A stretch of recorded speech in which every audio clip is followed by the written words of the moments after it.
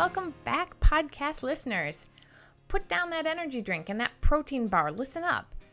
Before running to the doctor asking for meds to help with that pesky anxiety, depression, attention span, fatigue, whatever is bothering you these days, you might just want to consider another path first. Wendy and I recently sat down with acupuncturist, naturopath, and self-proclaimed old hippie, Duane Law, LAC, owner of naturalstresscare.org. We wanted to talk to him about functional medicine and learn a little bit about the work he's been doing with clients on their dietary choices and nutritional needs. Settle in and maybe take some notes. We're about to gain some useful knowledge about how people might improve their health and relationships simply by supplementing and changing how and what they eat. Let's go. And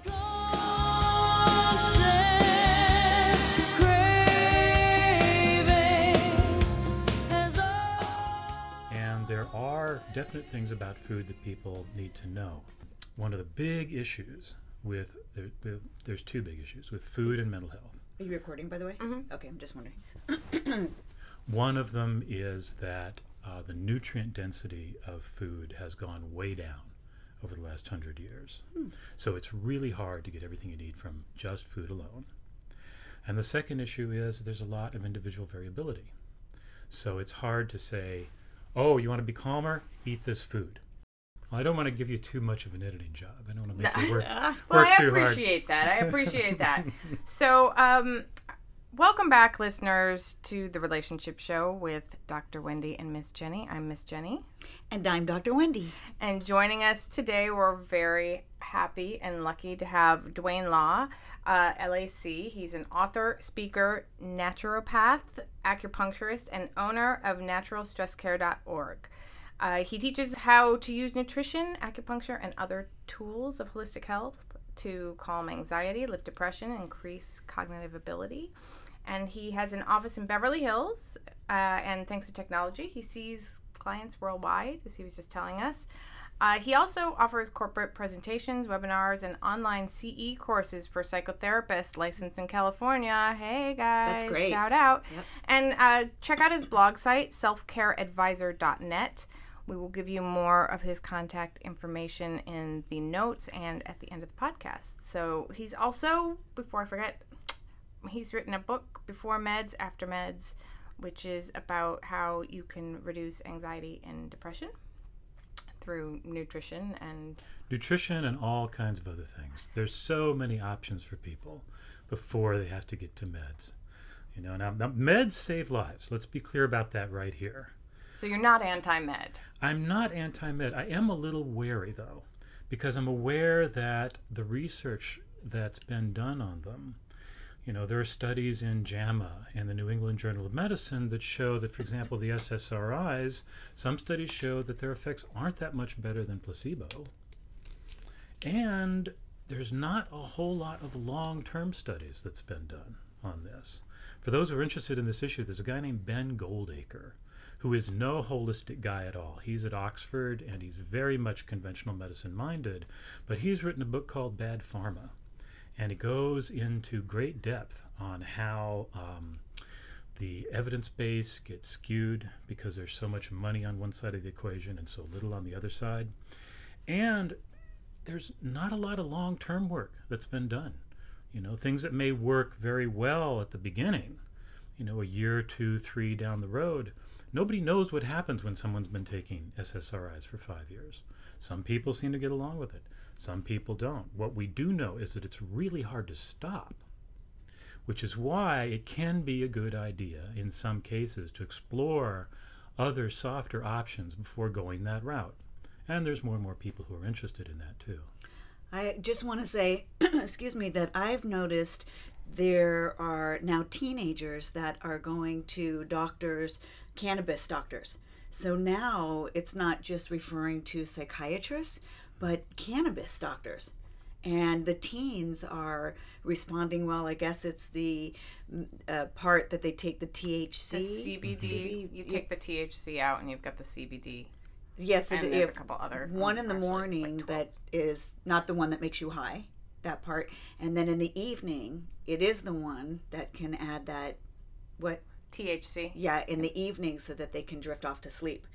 And parents are really conflicted about it, but they're exploring that because they really don't want, their kids on medication. So that's also what's kind of going on right now. What do you think of that? Well, just last weekend on Science Friday, the NPR science show, they had about a 5-minute segment right toward the end.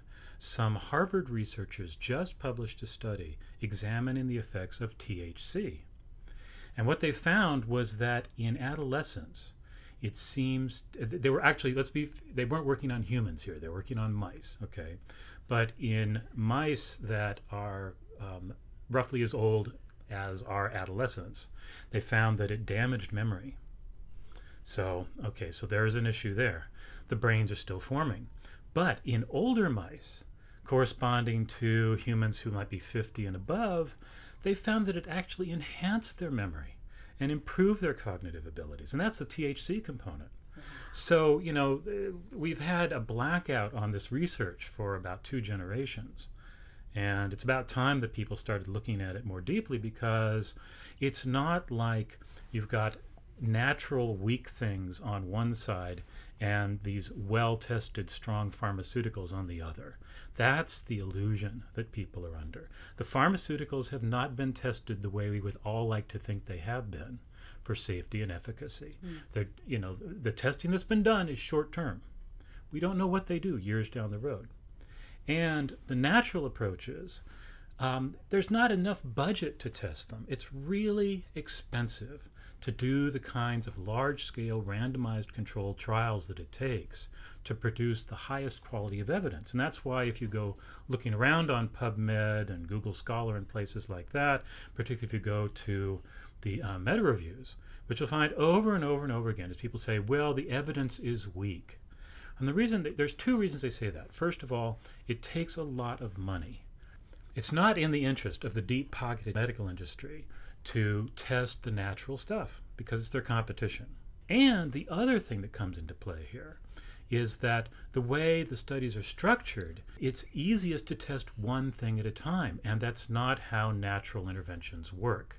The body is a complex web of relationships, and if you're going to use more naturalistic approaches, you want to be using formulas of things. You want to be using 5 or 8 antioxidants, not just a ton of vitamin C, if you really want to see the benefits. Well, if you're doing the high-level RCT studies, the complexity and therefore the cost of the study goes up as a function of the square of all the different, it goes up exponentially as you increase the number of variables that you're looking at. So, it's largely an economic issue and to a certain extent a political issue, why the studies haven't been done showing these things work. But what we're seeing is a mass movement of professionals, lay people. Intuitively, a lot of us, especially those of us who are, who have come up in the natural food movement, or who have, intuited that we might not want to, surrender our bodies to the tender mercies of, the big agricultural companies. We've intuited that it might be better to be, buying organic food than non-organic food, to be drinking filtered water or mountain spring water rather than the city water, And if you read widely enough, and you don't have to actually read that widely, just, you'll see little things pop up. Right now the buzz is about city water supplies. For God's sakes, the Daily Show on Comedy Central, a couple of weeks ago had a segment on how poorly tested municipal water supplies are. You hear enough of that, under, the buzz of, mass media, and you start to think, okay, maybe it's wise to invoke the precautionary principle. If we don't know, be extra careful. Yeah, that makes sense generally. And some people don't want to know. Well, there's always that. And, what I say to those folks is, hey, go spend some time volunteering in an assisted living community. Totally. I just spent 5 years doing elder care for 2 parents in their mid-90s. Mom passed on a year and a half ago. My sister decided to take Dad, who was the pussycat, back to live with her in Maryland. So for the first time in 5 years, my time is my own, which is nice. But... Well, thanks for sharing some of it with us. Yeah. I would recommend to anyone, if you need motivation to dig into this, Go volunteer at any assisted living community. That's a great idea. Unfortunately, so I have a loving family member who is on her last days, and so we've been at the places, the convalescent homes, and now just looking at who looks vibrant and energetic and who doesn't look who can just all the effects, who can walk, who can talk, self-care. It's really interesting. So why do you say that, though? What is it they can get out of it? Well, go there at lunch or dinner time and watch what they eat. Okay, so now we're talking about the food stuff. That's one thing. Okay. But then, beyond that, I practice a form of medicine called functional medicine. It's a medicine that's interested in picking up on our organic reserve, the way our bodies work before disease appears. Okay. So there's now a whole new set of functional medicine tests that we can use to assess how well the body works. Okay, because by the time disease appears, things have already gone downhill. Mm-hmm. You don't want to, be looking. You don't want to be looking at how well the engines are working after the plane has crashed. Can we just go back to the food? You said take a look at what these people are eating. So can you say a little bit more about that? So when you start paying attention to the quality of food, this is one of the big things that builds what we call in functional medicine organic reserve. So the people who are still vibrant and alive, you'll find the occasional geezer who's like 90 and smokes a pack a day and, eats ice cream, and they seem to be fine. But they're the exception. They're not the rule. Most often it's the people who have been eating their vegetables, eating their salads, paying attention to the quality of their food, educating themselves, because that's a big part of this equation. The more you understand about this, the better you're going to do. And what's interesting, I found years ago, decades ago, in my acupuncture practice, I'm one of the earliest acupuncturists licensed in this country, okay? So when I went through my training, they didn't know a lot about, all the ideas about how it worked. So we just sat in a class and got all this old information. Use this point for this problem, use this point for this problem. We got into the clinic, it didn't work. And we all looked at ourselves and said, oh dear, what are we going to do? So slowly we taught ourselves how to do acupuncture in the West. But I've had about maybe 24 people now in 35 years of practice who responded to acupuncture the way the old books said they would. 1 or 2 treatments, getting them as far as I would expect most people to go in 10 or 15. They all grew up on diets that didn't come out of supermarkets. They either grew up on a farm, or they grew up in a part of the third world where there was no electricity when they were young, so the farmers would grow the food, truck it into town, dump it on the sidewalk. So were you noticing this as a cumulative effect, that they had, because they had grown up in that situation, no matter how long they'd been in the States, not only were their eating habits different, but that there was kind of an underlying base work for that kind of success that you're talking about, that their system was already like that, was programmed in that way? Well, what I've seen with people who weren't lucky enough to grow up that way is that if I can get them on a good program of basic micronutrients, they respond a lot better to my work with, the pins, and they maintain their results. I really saw this when I was working in a pain clinic at a place called Curl and Job. The people I could talk into doing their basic micronutrients responded and maintained their results. Everybody else didn't. But even so, they don't get the miraculous results that I see with people who grew up on a diet with a lot of really fresh, non-industrialized food. So that tells me that there's something very important going on in those formative years. We can make up to it for a certain extent when we're older. Okay. That's good to hear. Yeah. But the whole point of people in denial, go and see what's coming, because we're all building the bodies we're going to live in for the next 30, 40, 50 years. We do it every day with our choices, and where we get snookered is that the consequences show up years and decades down the road. The choices we make right now are what set those consequences in motion. So I have shared with Jenny that recently, it's been about 2 months, and my sister and I became vegan. Mm-hmm. And it has changed our life. We don't eat dairy. We don't eat, we're doing something, Dr. McDougall's starch-based diet, but it's really a way of life. And not only she's had a really hard time with health issues and weight, she lost some weight, but really she's feeling so much better. We can't even believe that we are living without dairy, without animal products. It's all vegetable, it's all health, organic. And we talk about how beautiful our refrigerators look. And my husband, I have integrated it with my husband and also my teen and Christopher. So my 15-year-old, his allergies went away, and my mood it just has been more energetic. I don't have the aches and pains. And this is 2 months. And so anyway, my sister and I always say, like, oh God, we were raised on frozen foods and processed foods. And, I always say if my parents knew better, they would do better, right?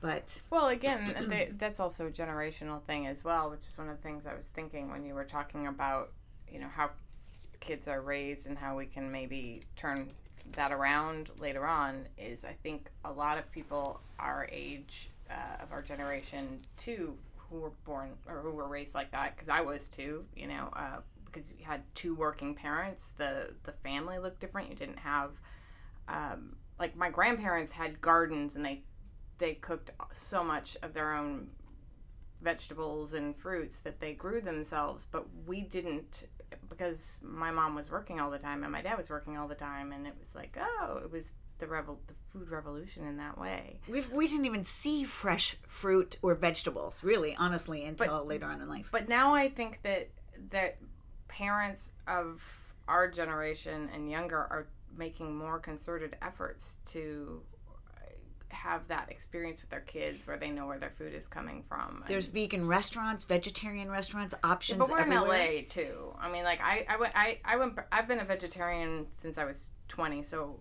coming up on 27 years. Not a vegan. I could not live my life without cheese. I'm sure I could live my life without cheese. I don't want to live my life without cheese.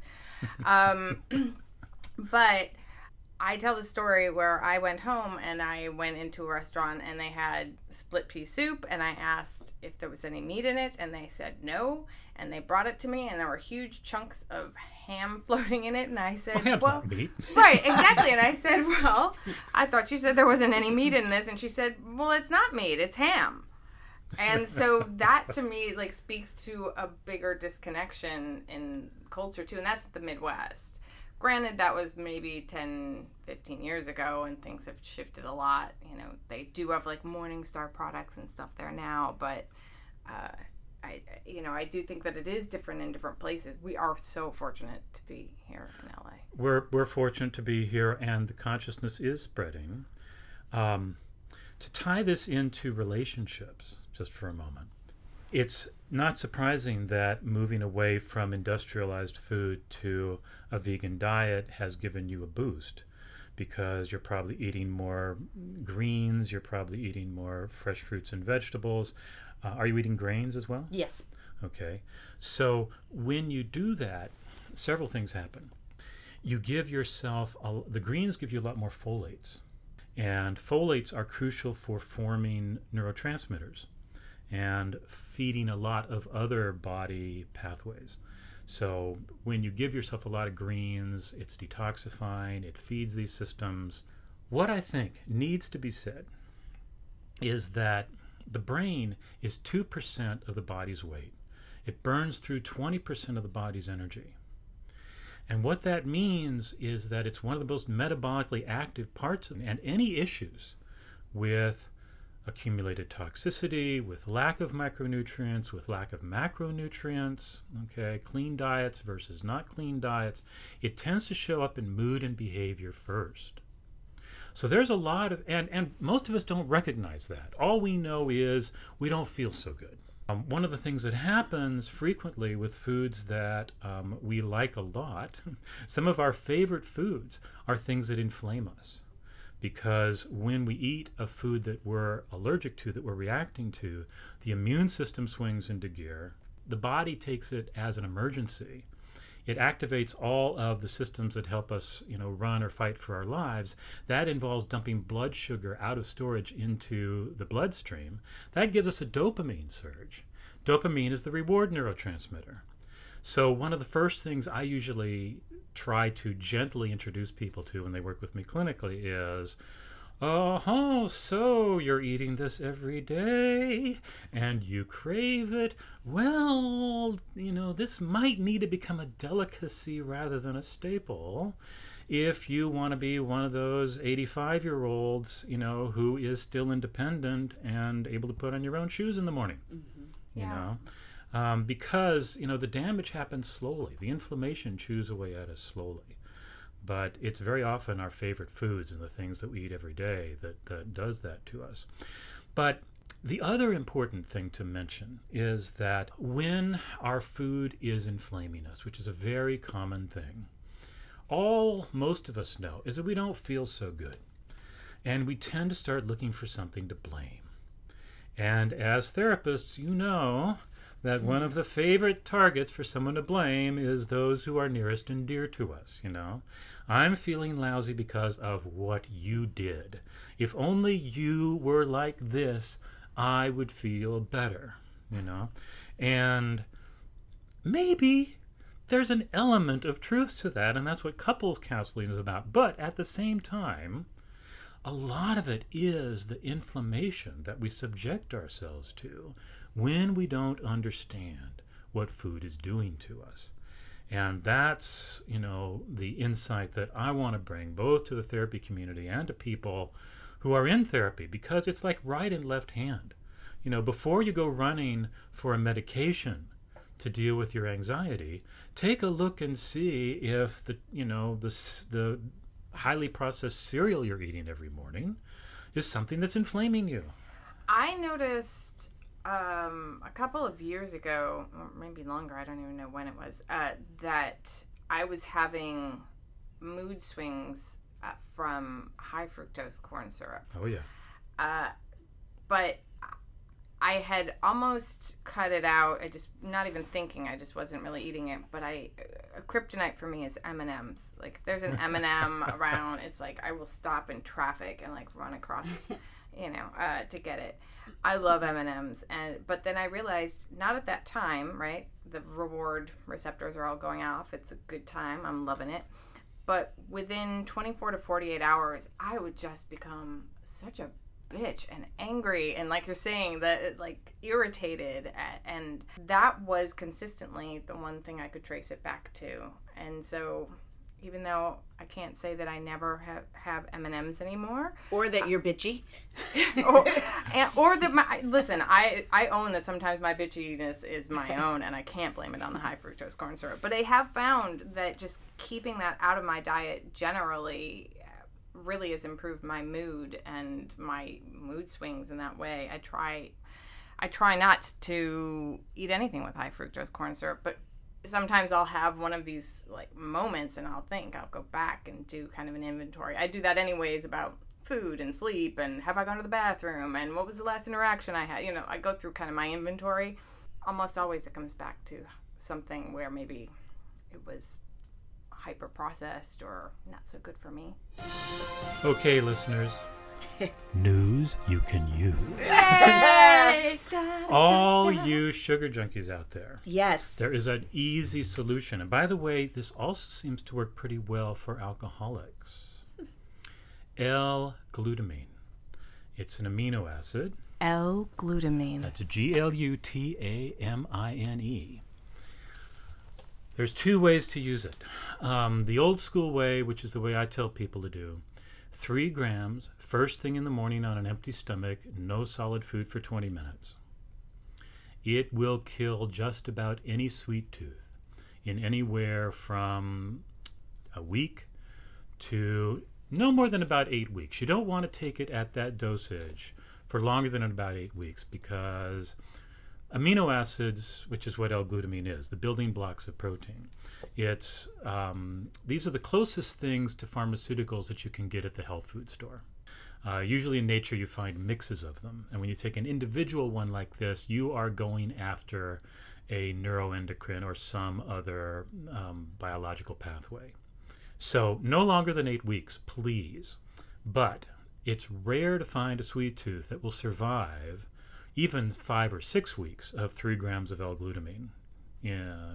You take it first thing on an empty stomach because amino acids compete with each other for uptake and assimilation. So you don't want to take it in a formula of amino acids. You don't want to take it with your meals. Take it on an empty stomach. 20 minutes is enough. You'll get the absorption. That will kill a sweet tooth. And I've also seen it kill people's cravings for booze without them knowing they were getting it.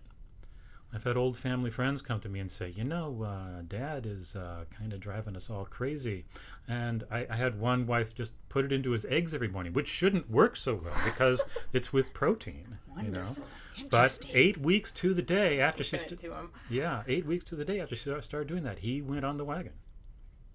Interesting. So there's all kinds of little tricks like that people can use when they know what to do. And the most important thing, again, is to realize if you're feeling crummy, if you're blaming your job or your wife or your husband or your kids are blaming you, one thing to look at is what's going in the mouth.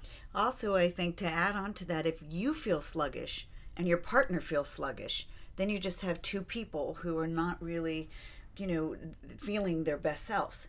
So it's amazing. It really is amazing just to change your diet and, the mood lifts. And I think that's wonderful to say that, because also stage of life, right? If you're an adolescent or, perimenopause or menopause or manopause, I really believe in. But the diet, that's great to know.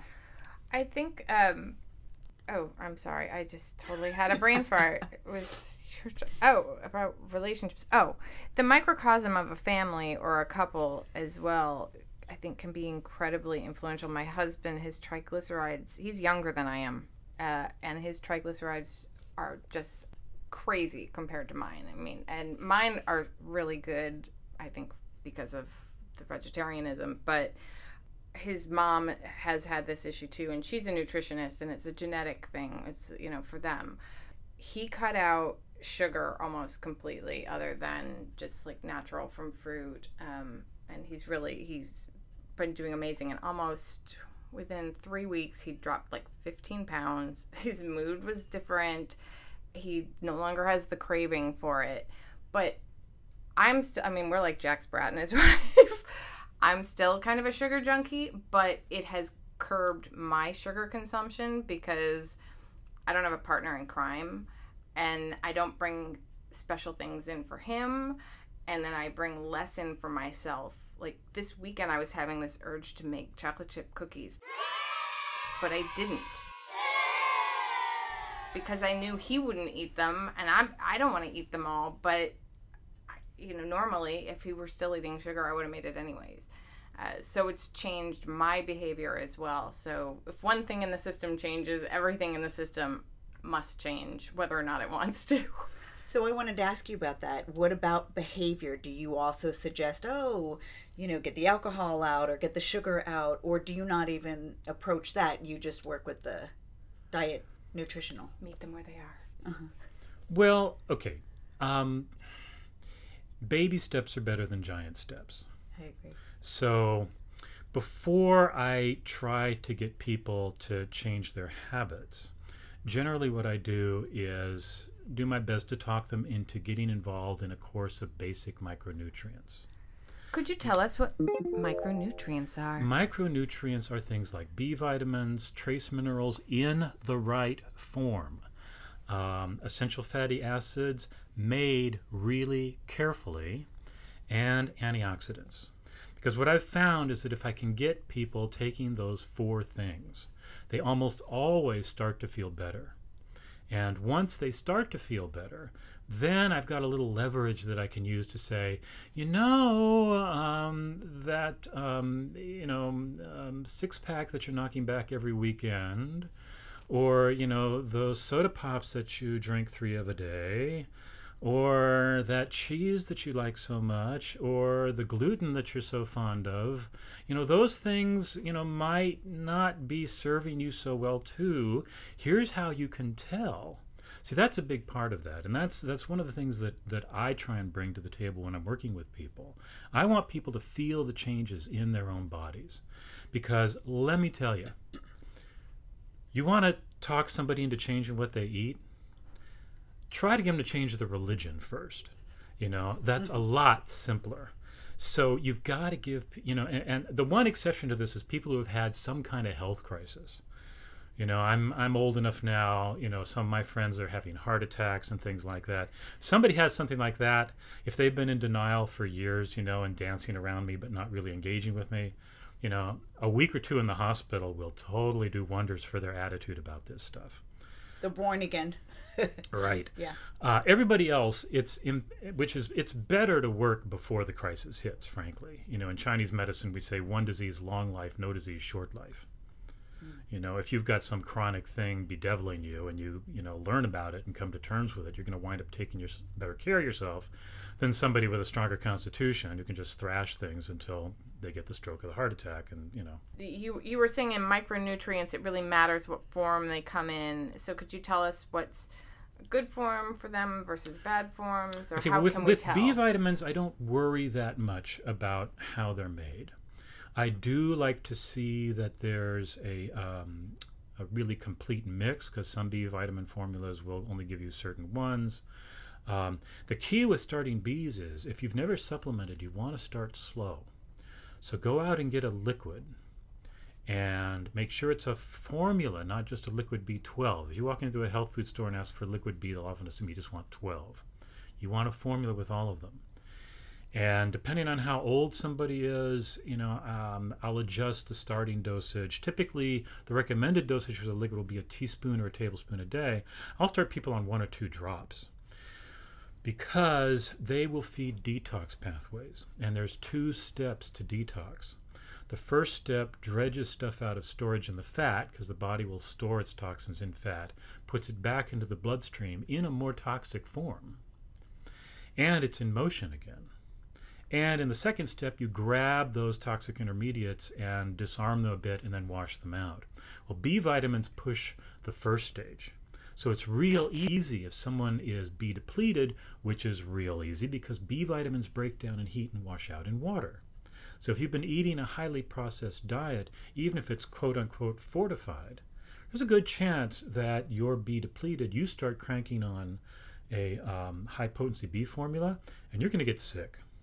Most often it'll feel like a cold or a flu, but I've seen everything under the sun. Headaches, skin breakouts, mood swings. I had one guy feel like he got kicked in the stomach, And it all happens because people don't follow my advice and start really slowly and ramp them up. So that's the issue with Bs. With trace minerals, they need to be fully chelated. That's combined with amino acids. You go and buy, particularly multivitamins. The minerals in there are generally oxides, sulfates, sulfides, and carbonates. Those are inorganic compounds. They break up as soon as they hit stomach acid. So Are we talking like 1 a day or something like that? Okay. Yeah. So you've got mineral ions swimming around in the gut juice. They have an electrical charge on it. They won't pass through the gut barrier, because it's sort of like, when you take a roll of Scotch tape and you pull it out and it wants to stick to the wall, with the static electricity. It's a little like that. Those free-floating mineral ions, they're not going to pass through the long-chain proteins that make up the gut wall. They have to be combined with amino acids. Young guts will do that, but as we get older, we lose that ability.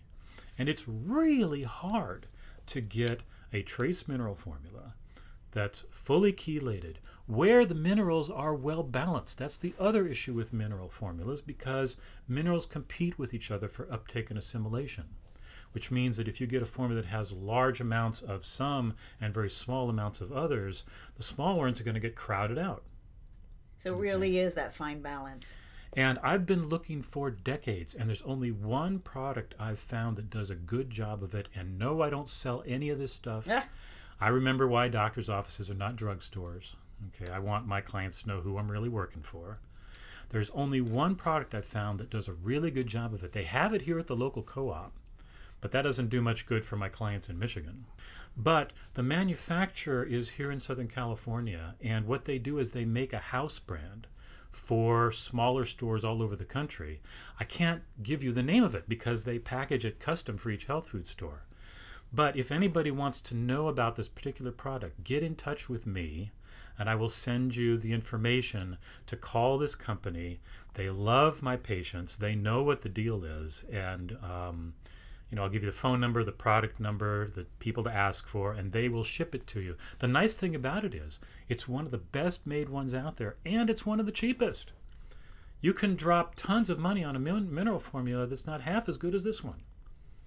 The EFAs are critical too, essential fatty acids, omega-3s.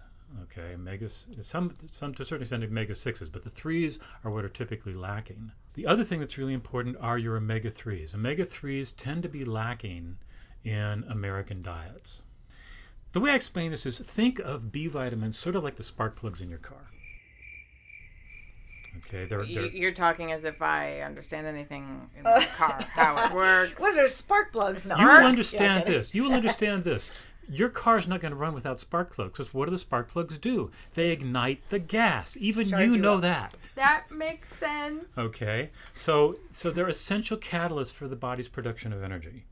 They're also essential for making all sorts of things the body makes. So really, to just mix my metaphors a little bit, B vitamins are like your spark plugs and the auto parts store. Okay? Okay. Your car's not going to run if you don't have spark plugs and if you don't have access to someone to replace the parts when you need that. If B vitamins are like the spark plugs, trace minerals are like the nuts and bolts. Even your car needs nuts and bolts. What you may not know is that they need to be tightened to a certain specification. But many of us are like cars rattling down the road with nuts and bolts falling out because we don't get enough trace minerals. You don't need very much by weight, but they're crucial parts of everything the body's trying to put together. If B vitamins are like spark plugs, if trace minerals are like the nuts and bolts, EFAs are like the electrical system.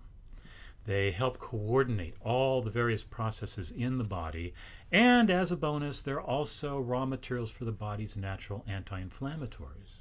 Okay. It's this chronic low-grade inflammation that modern industrialized food sets in motion along with stress, along with exposure to toxins, along with chronic low-grade infections that may be under the radar of our lab tests. These are the things that inflame us. They wreck our moods, and they set the stage for all the chronic diseases of aging. Well, omega-3s will help keep that under control. So how can people get their omega-3s in suitable form? Okay, listeners. News you can use. Yay! Okay, well, the quick and easy way is to go get fish oil. I myself do not recommend fish oil. I recommend a product called Flora Brand 369 with DHA. And the reason I recommend it is because omega-3s are extremely fragile molecules. They oxidize if you sneeze at them. The industry standard metal in the fittings for bottling and pressing equipment industry-wide is brass. Brass is electrochemically active. If an omega-3 molecule comes out of the press, whether they're pressing flaxseed or fish, and it hits a brass fitting, it oxidizes, and oxidation is a chain reaction in these puppies. If you have one oxidized omega-3 molecule, come back a day or two later and you're going to have millions.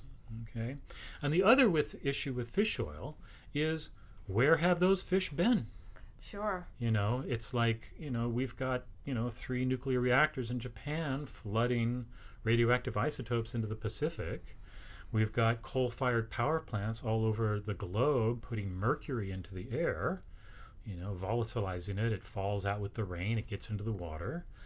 And the higher on the food chain you are, the more these things tend to be concentrated. So, and the average person just, that sees, oh, you should take fish oil, will just get a big bottle and that's what they'll start taking. But what you just said is so important. Well, here's one quick way of telling whether you're dealing with a company who is at least more on top of this than most, is what you're buying in the refrigerator. Well-made omega-3 products, whether they're fish oil or flax, will be in the fridge, because the people who are making them know that this chain reaction oxidation is an issue. Okay, so that's one thing. I mean, it's really hard to be perfect. And thank God we do have detoxification pathways in our body, and they seem to be pretty good. That's another subject. How do we feed them? Okay, this can go on for a while, as you can tell. But to just finish, to tie it up with the omega-3s, I recommend a product again called Florabrand 369 with DHA, because they have fabricated their own custom electrochemically neutral fittings for the bobbing and pressing equipment.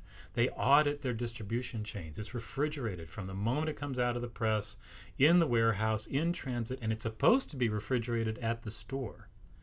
From time to time, you'll see a store that's not refrigerated, and if you do, you can call up Florabrand, and they'll say, okay, we'll send our distributor out to chat with them, because they want it refrigerated. They know how important this is.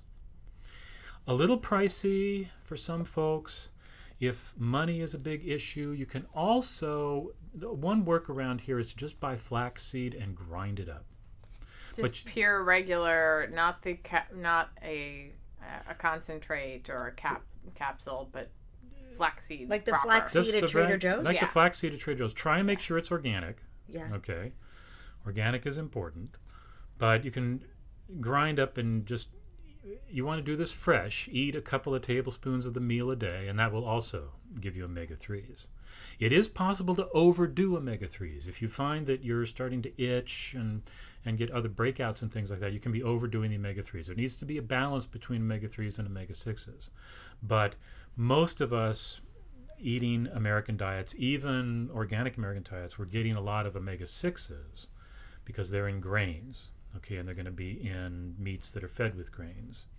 And we're not getting enough omega-3s. So if B vitamins are like the spark plugs, if trace minerals are like the nuts and bolts, if EFAs are like the electrical system, getting plenty of antioxidants is like keeping the car clean. You've even probably noticed the car runs better when it's clean, right? Sure. 100%. Yep. Why would that be? Well, less wind resistance. A car with lots of dust and grit on it goes down the freeway and it's creating more turbulence. You clean that car off, wax it, it slips through the air, motor doesn't work so hard. And that's true in every aspect of things. I mean, just think about the difference between going into your kitchen to make a meal and then everything's organized and clean, and going in and somebody has left a mess all over the place, So antioxidants help clean things up. And one of the reasons your vegan diet is probably helping you, there's two reasons.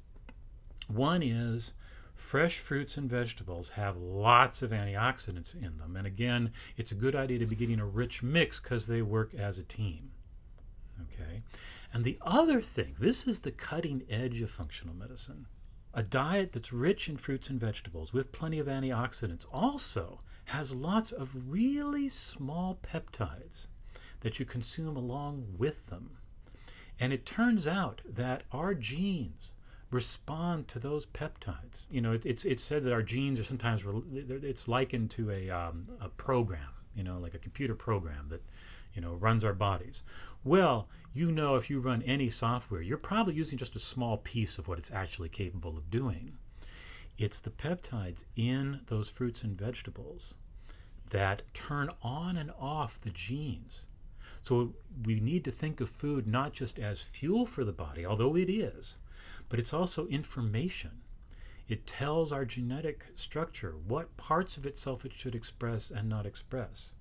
So we were designed to grow up on diets like that. We were designed to thrive on diets like that. But the thing is, it's an acquired taste. It's much easier if we're eating highly industrialized design. The food companies, the big food companies, they have squads of people with advanced degrees whose whole job it is to design foods that leverage our cravings so that we eat more of them. More salt, more sugar, more cheese, more bread. Yeah. 60 Minutes did a special on this. It's called The Flavorist. You can get it online.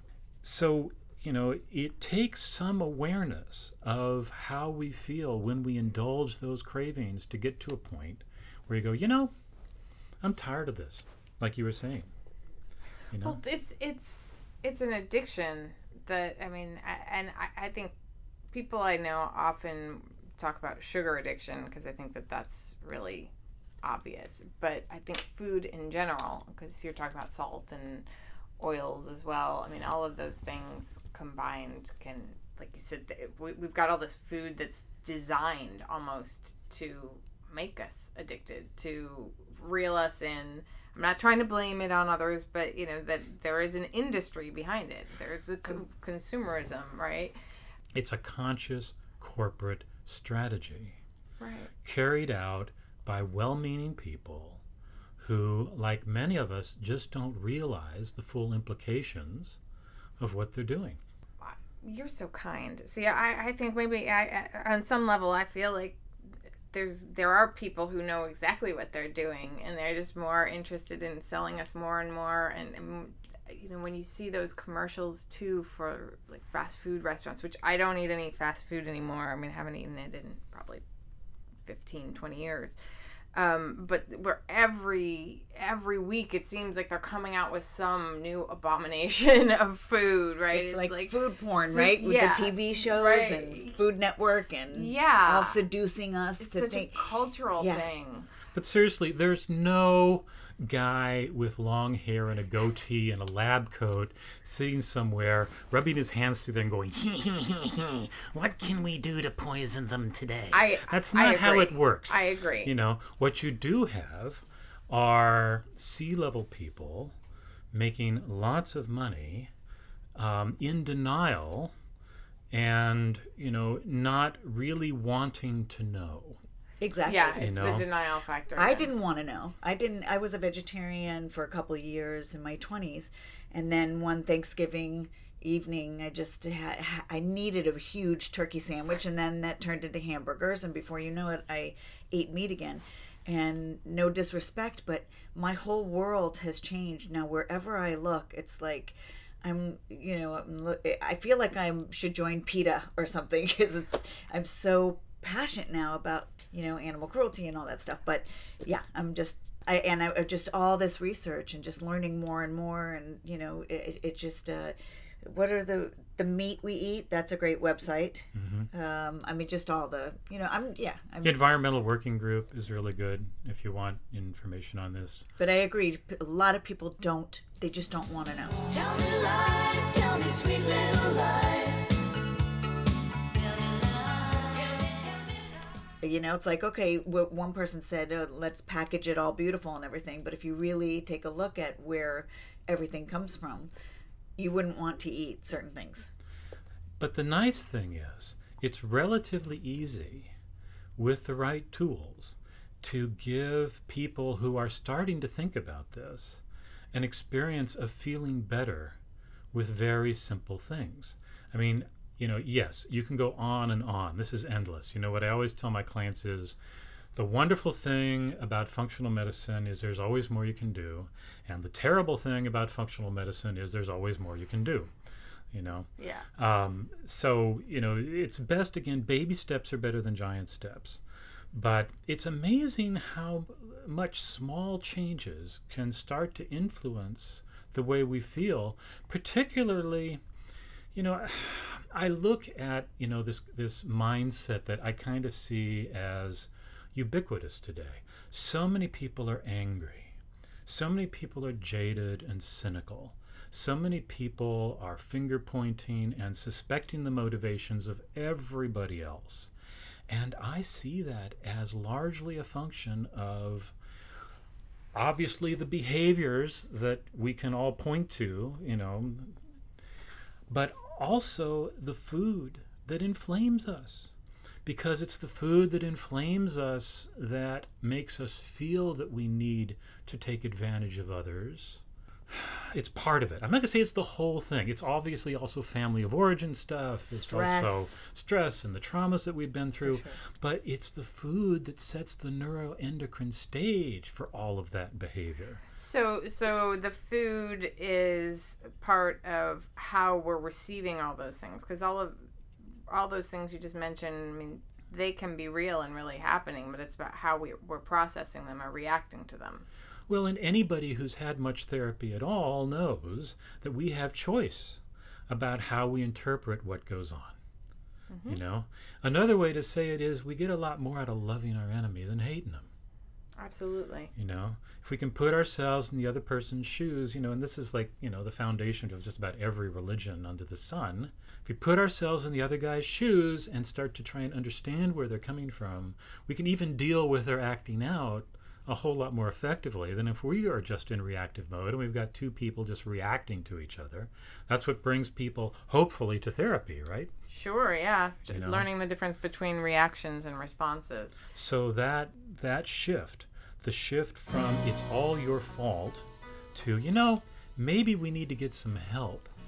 That's very similar to the shift that I try to precipitate, which is, you know, you may be feeling cynical, jaded, and angry, not just because of what you object to in society and other people and the political culture and all of that, but because you're inflaming yourself every day.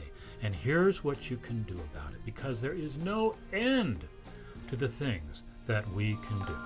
Just remember what I told you the day I set you free. No mountain high enough, no valley low enough, no river wide enough. Keep me from you. Can you talk a little bit about cortisol and what it does to us and how we can combat that? I know we've touched on a lot of things, but cortisol has a relationship with inflammation. Absolutely. Well, cortisol is an anti-inflammatory, just like cortisone, okay? But anybody who's been around a doctor's office with inflammation knows they'll only give you so many cortisone shots, right? Why? Because cortisone, shuts down the processes that our bodies use to refresh themselves, okay? Our bodies have a lot more in common with a candle flame than a tabletop. Our bodies are constantly engaged in a process of identifying worn out cells and tissues, taking them apart, getting rid of the waste, rebuilding new tissue in its place. That generally happens when we're sleeping, when we're relaxed. When we're stressed, the body basically decides that it has more important things to do than stay young, like stay alive, okay? Mm-hmm. Today, modern life tends to put us in states of chronic stress. And you can see this, and it's cortisol that mediates that, okay, that does that. You can really see this in somebody who's been off to war or been in a bad accident or lost a loved one. We've all known people who have aged 10 years in a few months. That's the effect of high cortisol. It shuts down those refreshing processes. That's the rate at which we would naturally age if we didn't have these rebuilding processes going on. So cortisol is secreted when we're under stress. And it's designed to be a fairly short-term phenomenon. Adrenaline and norepinephrine are the really short-term ones. You know, the tiger leaps off the rock and is coming at us, and adrenaline, norepinephrine floods our system, and it dumps sugar into the bloodstream, which is why some people get addicted to drama. Some people get addicted to, life-threatening activities. Toxic relationships. Okay? Toxic relationships. Yep. Because those stress hormones dump sugar into the bloodstream. Sugar gives us the dopamine surge. So it's easy to get addicted to it, just like to cocaine or to sugar. Absolutely. Okay? But the body clears adrenaline, norepinephrine pretty quickly. Behind those two comes cortisol. And cortisol's job is to put us in a state of hyper-alertness. Maybe we've outrun the tiger, but it might catch up to us. Or maybe we killed it, but maybe it's got a mate nearby. So now we're temporarily safe, but we're in the forest, and we want to be listening really acutely because we want to pick up any signs of danger in case we're not out of danger. But, in a supportive natural environment, these things come and go, and they pass. Okay, and then we go back to being relaxed. But modern life does not do that for us. Modern life keeps us in a state of chronic stress. Most of our jobs will do that. Driving in traffic will do that. Dysfunctional relationships will do that. And the food will do that. Exposure to toxins will do that. Chronic low-grade infections that our body's immune system can keep under control but not completely eliminate will do that. And when those things are happening, the adrenals will put out excess cortisol. How do we know this is happening? Well, cortisol, remember, shuts down the processes that the body uses to refresh itself. And there's a part of the brain in the hypothalamus whose job it is to monitor how much cortisol we're putting out. It has denser cortisol receptor sites than any other part of the central nervous system. And that means it's the thermostat, and that means it burns out faster. And so after a while, what can happen is that monitoring part, which would normally be telling the adrenals how much cortisol to make, stops responding. And it's like living in a house where the thermostat is broken and the heater stays on all the time. So in the first stage of adrenal burnout, we get high cortisol. And the way that often shows up is people who are chronically anxious. And the classic sign is tired and wired because you have a hard time getting to sleep at night. Mm-hmm. You go to bed and you lie there and the brain is going, and you can't fall asleep. What do we do about that? Well, depends what level you want to take. There's the shoot from the hip methods, and then there's get it tested, find out what's going on, and really take care of it method. And that's selling the shoot from the hip methods a little short because they can sometimes take care of it too. There's a woman named Amy Day who works with this. And she doesn't work with any of the high-tech stuff. What she does is she tells people, the adrenals like to be boring. Huh? If you want to heal your adrenals, get up at the same time every day. Exercise at the same time every day. Eat at the same time every day. Because if you take care of your adrenals like that, they will often slowly heal. The way people get themselves in trouble is pushing themselves during the week. Maybe they're only sleeping 4 or 5 hours a night, and they try to make up for it on the weekends. Or maybe they just exercise like crazy once in a while. Or they'll just take a pill, like Tylenol PM, or what do you think about melatonin? Complicated to use. It's for people who can get it to work, it's one of the most powerful ways of getting sleep when you're tired and wired, but it's really hard to dose it right. You underdose it and it doesn't work. You overdose it and people wake up hungover.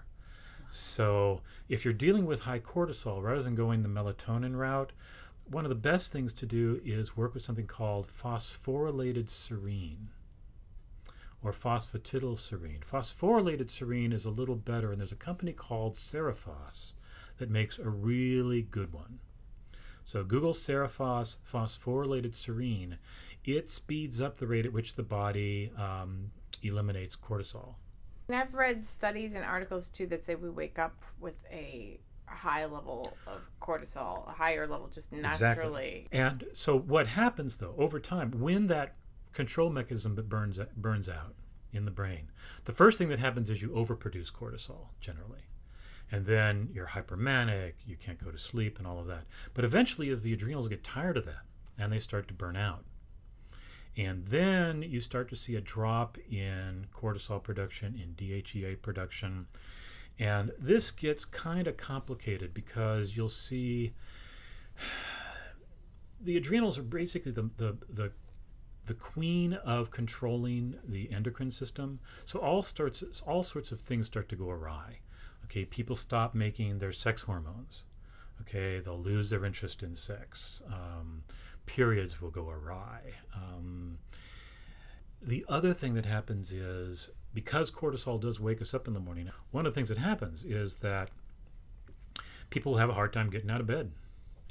Okay, they have a hard time getting going in the morning. So what do? They go and knock back, lots of caffeine, which further stresses the adrenals. Or they'll get into uppers, some of the meds for ADHD, things like that. But as cortisol production drops, we tend to get depressed, we tend to get sluggish. You can start to see problems with thyroid function, okay? And there, what you run into is something that often presents as lack of motivation, lack of achievement, problems with attention. There's a lot of kids on Ritalin who really have fried adrenals, even at that age, and it works for a while.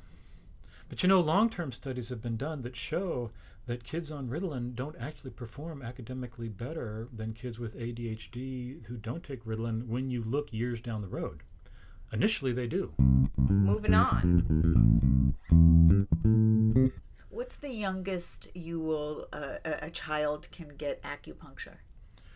Oh my. I myself don't think I would want to do acupuncture on someone much younger than 10. Oh, okay. There are people who will. But frankly, these days, acupuncture is really good for short-term reduction of stress. And because there's a whole dynamic here which we haven't talked about, which has to do with gut health and what stress does to the gut and the microbiome, you will often see aggressive courses of acupuncture help people, and particularly if you can get people on basic micronutrients, or more traditionally trained people might put people on Chinese herbs, which is another way of doing the same thing. You will see prolonged benefit from that. But what I always tell people is, nobody's getting ill because of a deficiency of acupuncture needles. Lots of people have problems because they're not getting their basic micronutrients, or they're exposed to toxins, or all of that. So it works a lot better. I see in my own work, I'm moving much more toward education and away from treatment. Part of that's economics. The universe of people who can afford aggressive courses of acupuncture is smaller and smaller every year. Insurance companies are paying about a quarter in inflation-adjusted terms as they were 30 years ago when I, got my education and Andy in. So it's really hard to, at least in California, I don't know how it is in other states, become harder here to really do an acupuncture practice that thrives. There are a few people who do it, but there's a lot of people who aren't. But this other approach, teaching people how to take better care of themselves, supporting them through the process, that's really where it's at. And there's a whole boatload of information and evidence in peer-reviewed literature. It's so much more advanced than it was 30, 35 years ago when I first started working. So it's a really rich time to be doing this kind of work. But the acupuncture is good for helping calm people down, especially if people are in crisis mode and they need something that's going to change things right away. You have to go at it fairly aggressively, 2-3 treatments a week, if somebody's, really on a cliff. But there are people that I meet who, have never meditated, they don't exercise. It's been years since they've felt calm. And you put some pins into them, and I always do a little neck and shoulder work on people. They get up off the table, and their eyes are bright, and their shoulders have dropped, and they're like, whoa, what was that? And it's like, this is your birthright. Yeah. This is the way you should feel. Now let's get to work on what you can do so that you feel that way more often, because in the end, the job, I think, of any practitioner with ethics is to make our work unnecessary. I always tell my clients, my most important job is to make it unnecessary to see people like me.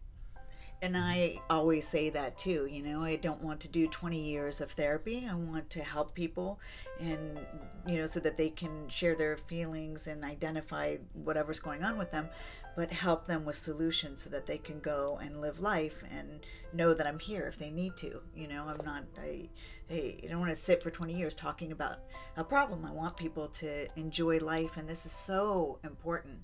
Everything that you're saying is just so fascinating, and I know that our listeners are really going to appreciate it. Education is just money in the bank, and I love that you say early intervention, because of course if we can, and I like that you are talking to therapists, because it is the mind-body connection. It's whoever you can tell. I'm thinking of 10 people I want to send to you right now. I'm like, oh gosh. I just want to emphasize though, nutrition is important, but it's not the whole story. Right. Therapy is crucial too. Mm-hmm. You can have a perfect diet, and it's not going to teach you how to understand the dysfunctional patterns that you've developed over a lifetime of stress. So that's where the behavioral stuff comes in. It's not going to hold your hand or give you insights or be there for you, reflecting back at you, giving you someone to process with. It can't do that. But what it can do, particularly for everybody who does therapy, some people just get stuck. And sometimes, maybe much of the time, when people aren't making progress, what a lot of us are trained to do is refer to a psychiatrist for medication, right?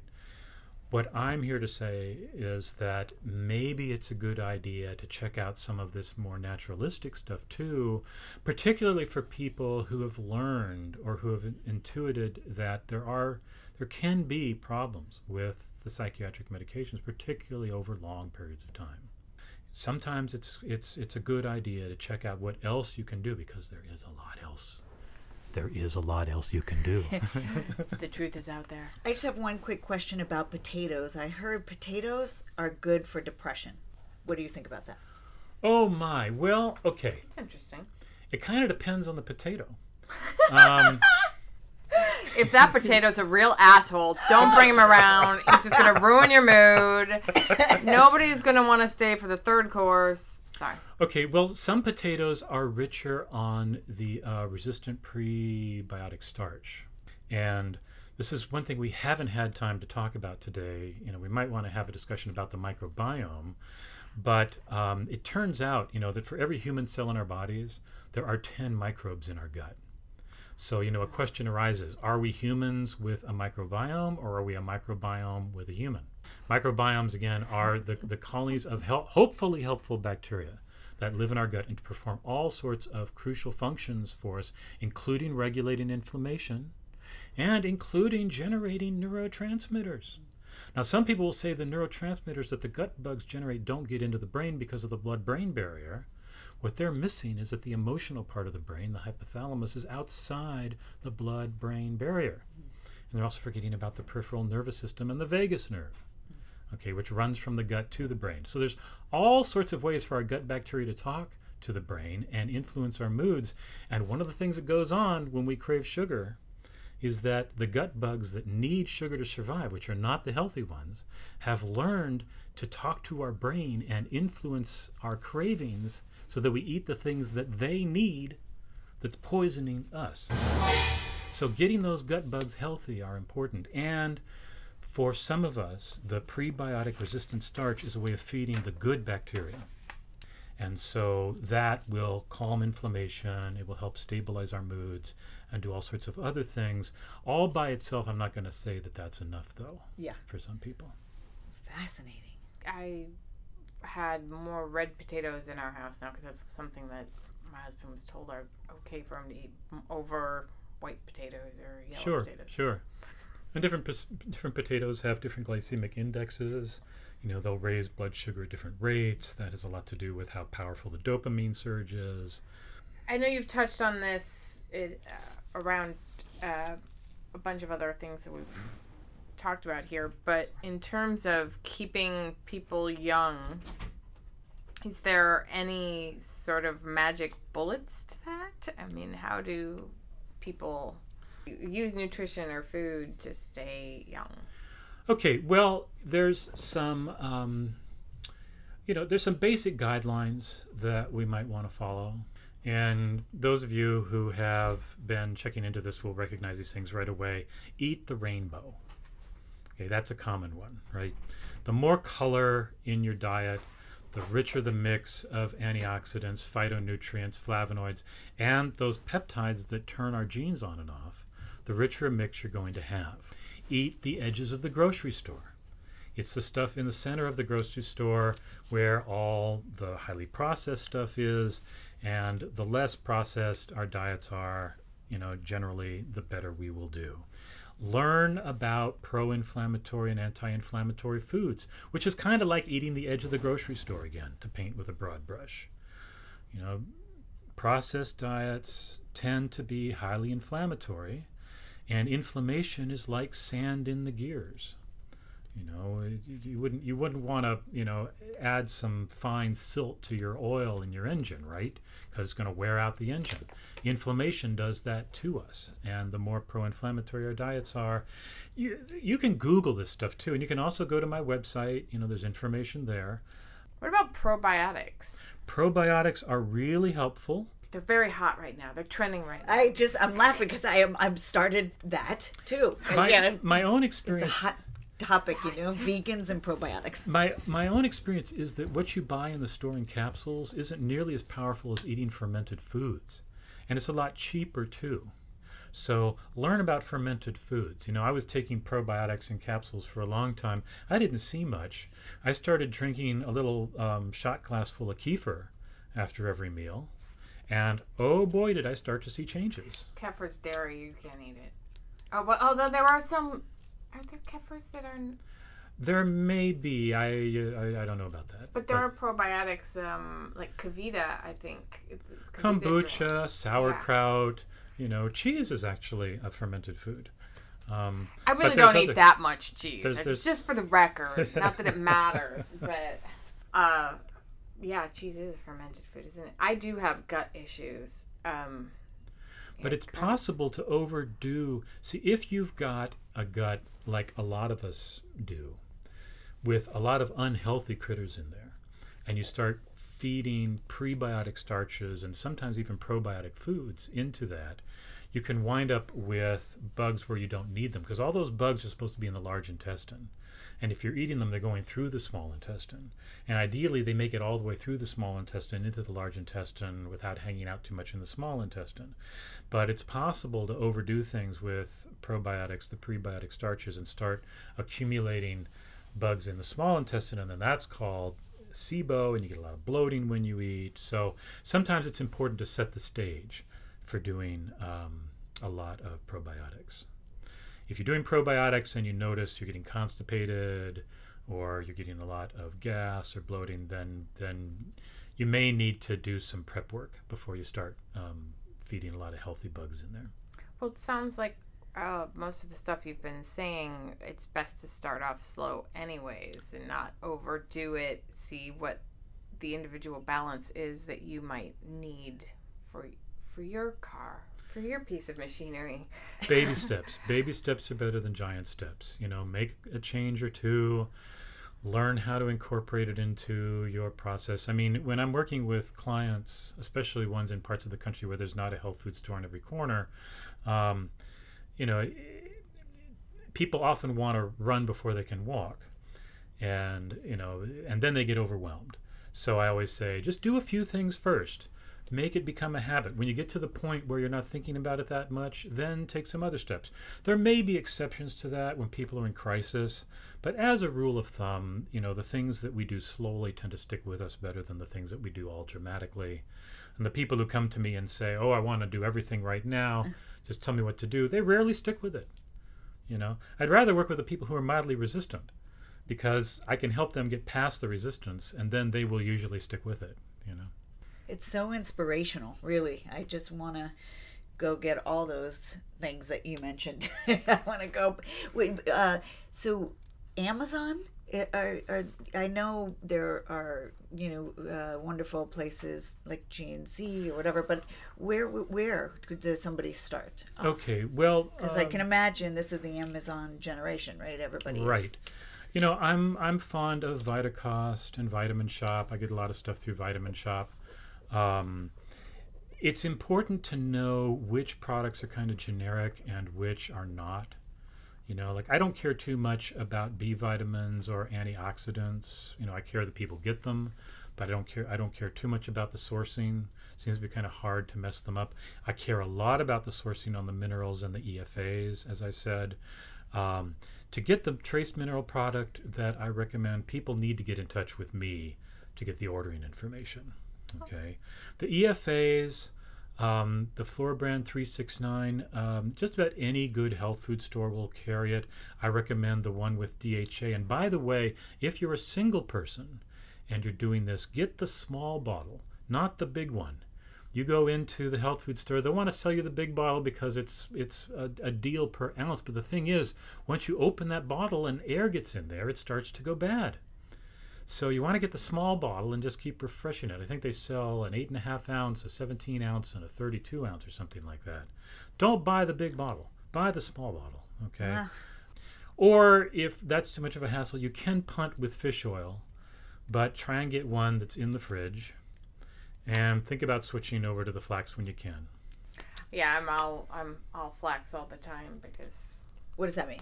like flaxseed oil I would use, and I actually now I have to go get liquid because I take capsules because also heart disease runs in my family, and so that's one of those things that I'm always. But be careful because if all you're getting is the flax, you can get the other imbalance. Most of us have too many omega-6s, not enough omega-3s. But if you load up on the omega-3s with no balancing omega-6s, you can wind up with too many omega-3s too. So that's where the lab work comes into. Well, or it's where getting a product like 369. That's Right. what it refers to. It has the balance of 3s and 6s. If memory serves me right, the ratio is 2 to 1. They try and give you twice as much omega-3s as omega-6s because most of what we get in our diets are the other way around. Too many 6s, not enough 3s. So that's why they do that. For me, just because I don't eat meat, and I've never really thought that I had an issue with 6s. Those are from grains, right? Is that Right. what you said. But maybe I need to try it. Who knows? I don't know. It's not my area of expertise, obviously. That's why we have you here. What about chia seeds? What's that? Any helpful? Not helpful? Protein. I think chia seeds are wonderful. If you ask me why, I'd have to do a little homework to be able to come back and speak to that with any authority. I just know people say take some chia seeds or spread them around. If memory serves me right, they have a little richer protein mix than a lot of seeds, but don't quote me on that. But they are a high protein seed. I know that because I discovered them a while ago, but I also found that when I had too much of them, then my body sort of revolted too. Really? How did your body revolt to chia seeds? Is that something you can share in public? No. Okay. For me, like I said, I've got these gut issues, and it's really something for me to discuss probably off the air. But go just ahead. trying to find that balance between high fiber foods that are good for me or whatever that aren't too rough on my system, because I have a very sensitive gut that's been through a lot. Okay, well, just here's a teaser for next time. Mm-hmm. I've been a vegetarian for over 40 years. Yay.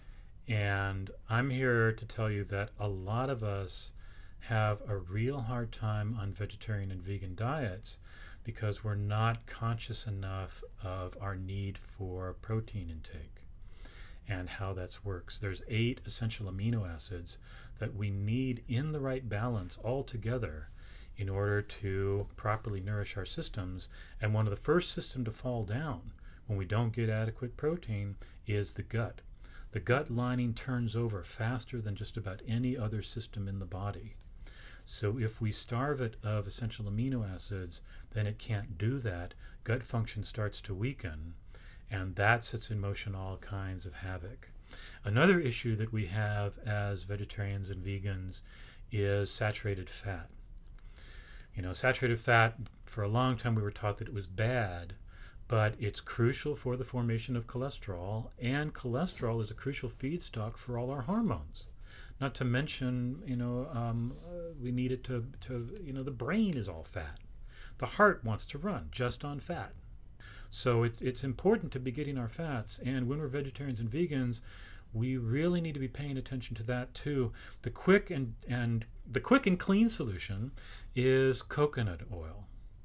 Coconut oil is a saturated fat. If you get it organic, it's fairly good quality. And I myself learned that when I started doing a tablespoon or 2 of coconut oil every day, my gut stabilized because it's also will kill off the fungus in the gut, the bad fungus. One of the issues we run into as vegetarians and vegans is it's easy to become a carbitarian. Yeah. And that's when you get into fluctuating blood sugar levels. Turns straight And into part of what's sugar, going right? on there is it's feeding the unhealthy critters in our gut who have learned to talk to our brain and tell us to eat the things they want that aren't good for us. Are you referring to the starch-based diet? Ish? Yeah, Okay. yeah. But also, those of us, I mean, how many of you vegetarians out there have a secret sweet tooth? Or have been through periods where you had, I know I did. That's what got me into this area to begin with. My fluctuating blood sugar levels almost made me do myself in. And I was like, no. What are we going to do about this? And I went to an early orthomolecular psychiatrist who taught me what swinging blood sugar levels was doing to my mood. I got that under control. Took me about, he cut out all carbs. How did you find him? I was, okay, I had narrowly escaped a suicide attempt in a gorgeous part of Northern California. Came back down, started crashing on my parents' couch. Got a job driving school bus, which should terrify anybody with school-age kids. And one of my coworkers at the, I was in my early 20s, one of my coworkers at the school bus place saw me making beelines to the vending machine. He said, Duane, have you ever heard of hypoglycemia? And I hadn't. I'd helped start a health food store, but I hadn't heard of hypoglycemia. So I was in Los Angeles. Off I went to the UCLA Medical Library back in the day when it was all card catalogs. Went to the card catalog, found the Journal of Orthomolecular Medicine. It was talking about it, and the then president of the Society of Orthomolecular Medicine was a guy named Harvey Ross, and he had an office on the west end of Sunset here. So this was around 78. And I went to him, and he had me go for a blood sugar tolerance test at Ross Luce, the forerunner of Kaiser. And they did I downed the big sugar drink that you do all day and peed into the cup, and they sent me home. He got the results a couple weeks later, called me in. He looked at it, he said, well, according to this, you're normal. And he saved my life. There's a whole discussion to be had about normal lab results. We'll save that for another time. He saved my life. He took those results, balled them up, threw them in the trash can, put me on this carb-restricted diet. No sweets, no root vegetables with starchy stuff, no chips, no fruit, nothing like that. 2 weeks later, my energy started coming back. I started feeling good. And I realized I had never felt good before in my life. And I realized I was surrounded by people who had never felt good in their lives. And I thought to myself, holy moly, if this small of a change to one thing can have this dramatic of an effect on me, what else is there? And that's what launched into my career. And as the years went by, I also started by asking myself, if this awareness was more widespread, what would it do for society? Because I'm an old hippie, and we always want to do something to make the world better. So that's my work now, education as, a substitute for treatment, training programs for people who do what you do. And you do it globally or with technology as well? Oh yeah, I have people all over the country right now, and I've had people in the UK. I've had people in Australia come to me. Did you work with your parents? You said you were taking care of them when they were in their 90s and going through these, which is, that's a long time to live, or is that just genetic luck? Well, both my parents outlived all their ancestors. And we seem to be a family on the spectrum. You may get a little glimpse, as I get into my bio-geeky stuff. I'm one of those guys like, oh, information, data, bring it on. Well, when I was younger, I had a lot more of the signs of being on the spectrum. My nephew's been formally diagnosed. My father showed a lot of the signs of it. My mother was a World War II era nurse. And God bless her for all her other challenges. She had a healthy suspicion of doctors all her life. She was a stay-at-home mom, all these home-cooked meals. She wasn't really she was a Depression-era kid, so she never got into organic produce, which is a shame because she ultimately developed Parkinson's, and that's kind of what made her fall, and that was what set the stage for, her glide path down and out into transitioning. But she did her best to feed all of us as healthily as her state of awareness allowed her to. And they got into taking supplements. And when my dad was in his early 80s, he started taking long naps. And he started showing some short-term memory deficits. And so she and I both got over ourselves, and she called me in to try and help him out. And I started giving him things to do, basic micronutrients, things to nourish the brain. And lo and behold, he stopped taking naps. And he started fixing the washing machine again and doing his own tune-ups and things that he had used to do. So, it was kind of a touch and go. There were things I would want to do, and it would take them a while before they would be ready to implement them. Toward the end of her life, my mom got tired of taking so many pills. And so she forced us to cut back on the things she was taking, and she passed on about a year later. My dad's still with us. He's totally outlived all of his relatives. Wow. I've started feeding his methylation pathways with methylated B vitamins, which is a kind of a tricky thing to do. You need to know what you're doing to do that well. Not everybody needs methylation. And if you do, even if you do need it, you need to start it in the right way. But he's perked up. He's starting to express himself more. He was your classic World War II Depression-era survivor who kept everything close to his chest, didn't express himself very much. And he's just blossomed as we've started feeding his methylation pathways. How old is he again? He's 96 now. Oh, my gosh. That's Beautiful. so inspiring. His dad died in his mid-40s. Wow. So, yeah, and we managed to arrest his cognitive and memory decline. And energy and everything seems... Well, okay, he's 96, Yeah. so, He's not tap dancing. and, and a lot of damage was done before I really got to work with him. Yeah. But, the main thing is he's really enjoying his life, and a lot of it is the love that my sister gives him, because she just adores him, and she takes such good care of him, and she can have much deeper conversations with him than I can. Yeah. But, it's also, we're finally able to really keep it. In assisted living, it was always, the question, are they doing what they say they're doing for him, or are they not?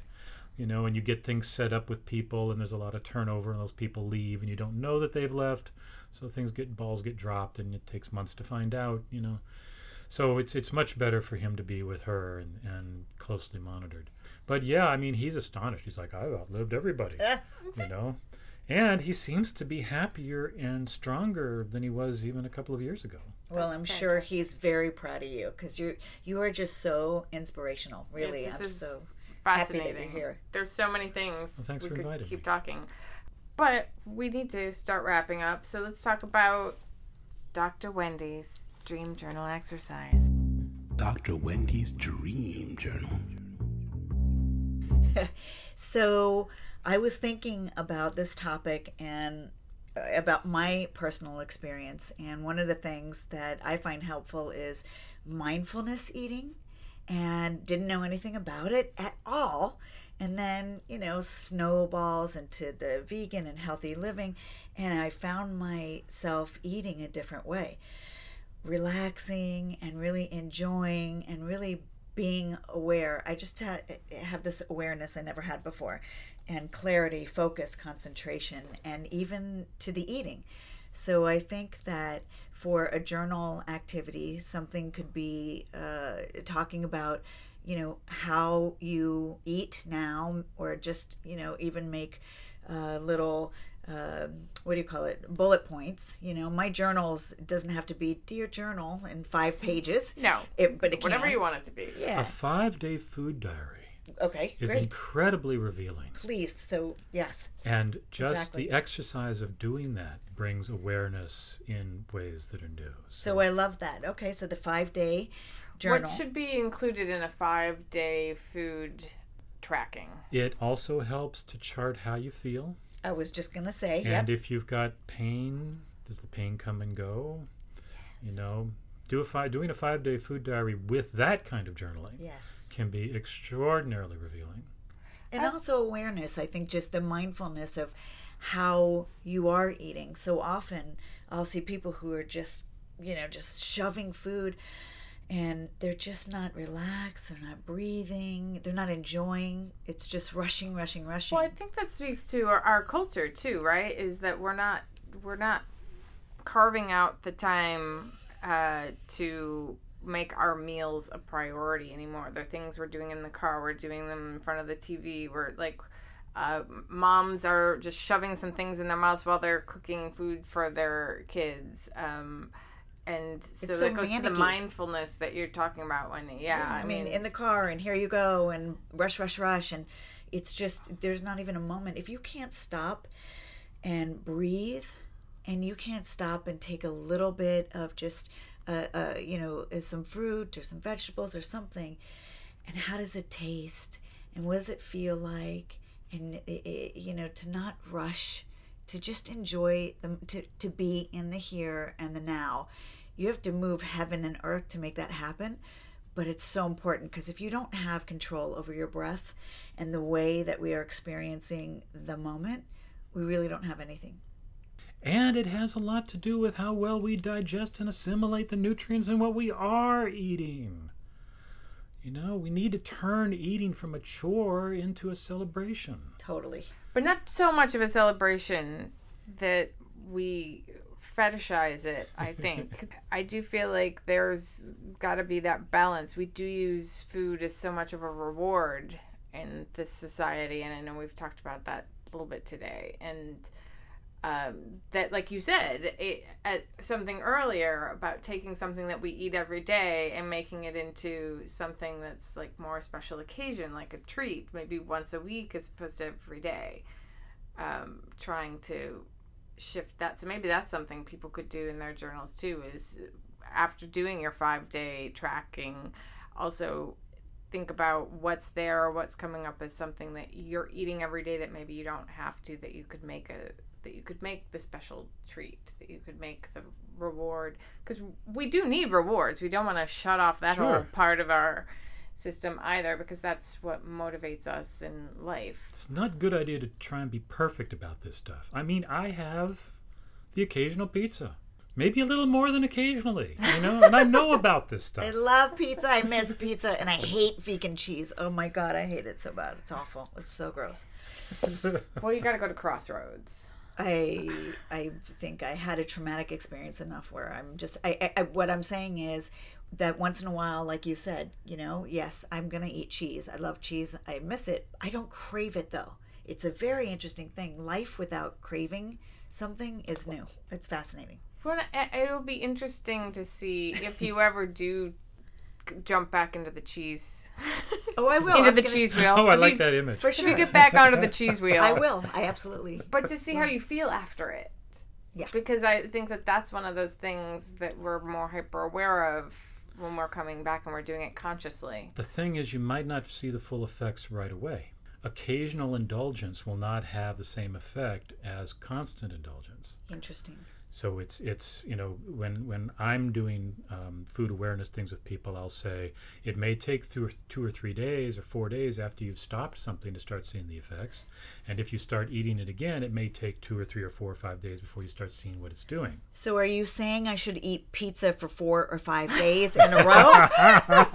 To just, Please, really understand? Absolutely. We only live once. I mean, pedal to the metal. Just go for it. No, you got to celebrate life. Absolutely. Thank you so much for being here, Duane. Really, Yeah, thanks for inviting me. And I definitely want him back, because I think I want to talk about the lab work, and there's so many other things that we can talk about in your next visit. If we have resources, obviously we want people to go and check out your website at naturalstresscare.org. And you can get in contact with Duane there and find out about some of the things that we've talked about today, and the 369, the Flora, what is it? The Flora brand 369? Flora brand 369. In order to get the trace minerals, you're going to have to at least shoot me an email, and you can do that to Duane@naturalstresscare.org. And I don't care how you spell Duane, because it'll all get to me anyway. But I'd be glad to send your listeners, my basic micronutrients fact sheet that gives information about how to get all of these basic things in place, where to get them, what to look for, and all of that. And is there anything else that you would recommend they read or check out? Oh my, there's so much. It's hard to know where to begin. You know, I can sometimes be a bit of a rebel myself, you know. And for those of you who are rebelliously inclined, you want to look up a book called Anatomy of an Epidemic by a guy named Robert Whitaker. And he talks about how we came to be in this place where a pill for every ill, and kids who are 8 and 10 are being prescribed Ritalin. And it's a huge number of women who are on psychiatric medications. I think it's like close to 25%. Very hard to get off of. He talks about all of this. And he's got a checkered reputation. There's a lot of people out. It's sort of like global warming, you know, climate change.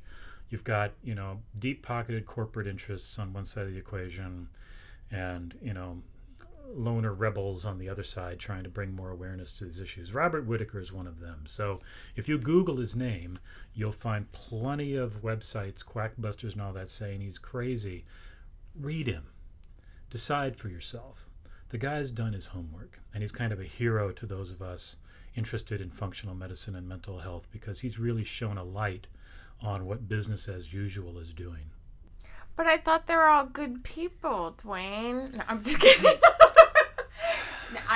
Don't ever rule out crazy. You know? I mean, sometimes I think I'm just fucking around. They are good people. I know and they are. Mean I know well, they and are. they're I doing know. the best they I can with know. what they've got, and it's our job Absolutely. to get the word out there and show folks that there are alternatives. and Right, can I it's not just the say- individual, it's the corporate mentality that I have a problem with. And believe me that I'm as a consumer, I mean there's things I do that feed into that. But yeah, I do feel that there are levels of people who just want to do well for their board members and for their shareholders, and that's the bottom line. But the people who are executing that, who are working through it, yes, I understand. They're just doing their job. And You know someone like Robert, I just want to say, not that I have read him, I definitely will, but you say playfully crazy, and I will translate that to passionate.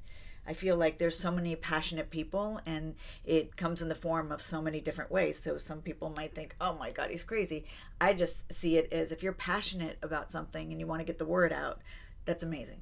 That's the beginning of a whole nother conversation. So this has been wonderful. I really appreciate Thank the chance you to so talk to much. your audience. Thank you for inviting me in. Thank you. So again, Duane Law can be found at naturalstresscare.org. You can find him on Twitter at Duane Law 2, on Facebook at Natural Stress Care. Email, as he said, is Duane, that's Duane, although you can spell it anyway, at naturalstresscare.org. Phone number 310-498-2777, and his blog is selfcareadvisor.net. Did I miss anything? That's it. You're not on Instagram? I'm not. The one thing I will say is that I hard-coded those websites myself about 13 years ago. So don't And judge him. I'm in the last stages of bringing them into the second decade of the 21st century, but the new sites won't be live for another few months. So if you're going there on your phone, I pity you. You'll be pinching and squeezing a lot. So We'll fix that soon. you can find me at Jenny with an I, at Twitter at Jenny JV Wilson, Instagram The Preppy Rebel, email jenniferjvwilson@gmail.com. My website's jennyjvwilson.com. We're on Facebook at Jenny JV Wilson and Dr. Wendy O'Connor and Associates, and you can find Dr. Wendy at her. You want to? Oh, good. No, go. Okay. You can find her on her YouTube channel, on Twitter at Ask Dr. Wendy. Her email is drwendyo'connor@gmail.com. Her website is Dr. spelled out DOCTOR, WendyO'Connor.com. Her phone number is 310-712-1230. And your Instagram. Is I am Dr. Wendy, Dr. Wendy. Did I miss anything? Nope, I think we're good. And that's Wendy with a... Why? I'm Jenny with an I. She's Wendy with a Y. Thank you again. But thanks for asking. Hey, and do us a favor, just click that little button and subscribe to us on Podbeans or iTunes or now on Google Play. And if you enjoyed the show, leave us a review on iTunes or just give us 5 stars. If you can't find the words, we'd really appreciate it. And send us your stories, questions, feedback, relationshipshowla@gmail.com. Thank you so much for joining us, Duane. Thank you. And stay open. Yeah, that's it for us this time. And as always, we encourage you to be as authentically yourselves as you can possibly stand. And as Dr. Wendy just said, and always says, stay open. okay.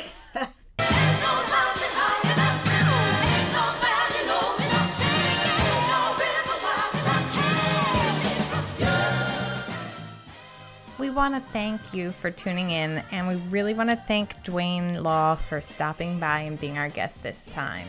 You know, it makes a lot of sense that how we eat today can have both short and long-term effects and set the stage for how our bodies will hold up as we age. I appreciated that Duane wasn't all doom and gloom or shaming about my obvious M&M problem, but instead is encouraging us all to take baby steps and making healthier choices. And if adjusting what we eat begins to make us more resilient to stress and more pleasant to be around, maybe avoiding the donuts will be worth it. You know, I didn't even get into how much I love donuts. And I know we talked about a lot of different things, including getting the right balance of micronutrients, those amino acids, B vitamins, EFAs, antioxidants, omegas, and trace minerals that Duane explained to us keeps our car running. But here are some of the things that stood out to me that any of us can do right away, regardless of where we are in our lives. First, consider taking those daily treats and turning them into less frequent delicacies. You'll probably enjoy them more. Avoid fast and processed foods.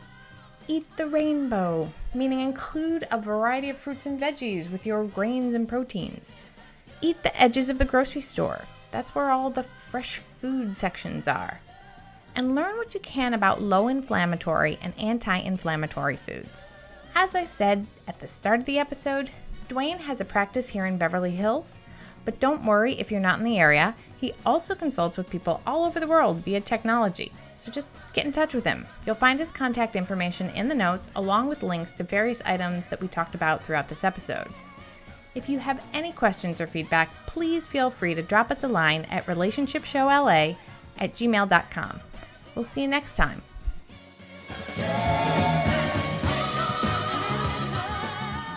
The choices we make right now are what set those consequences in motion. Eat the rainbow.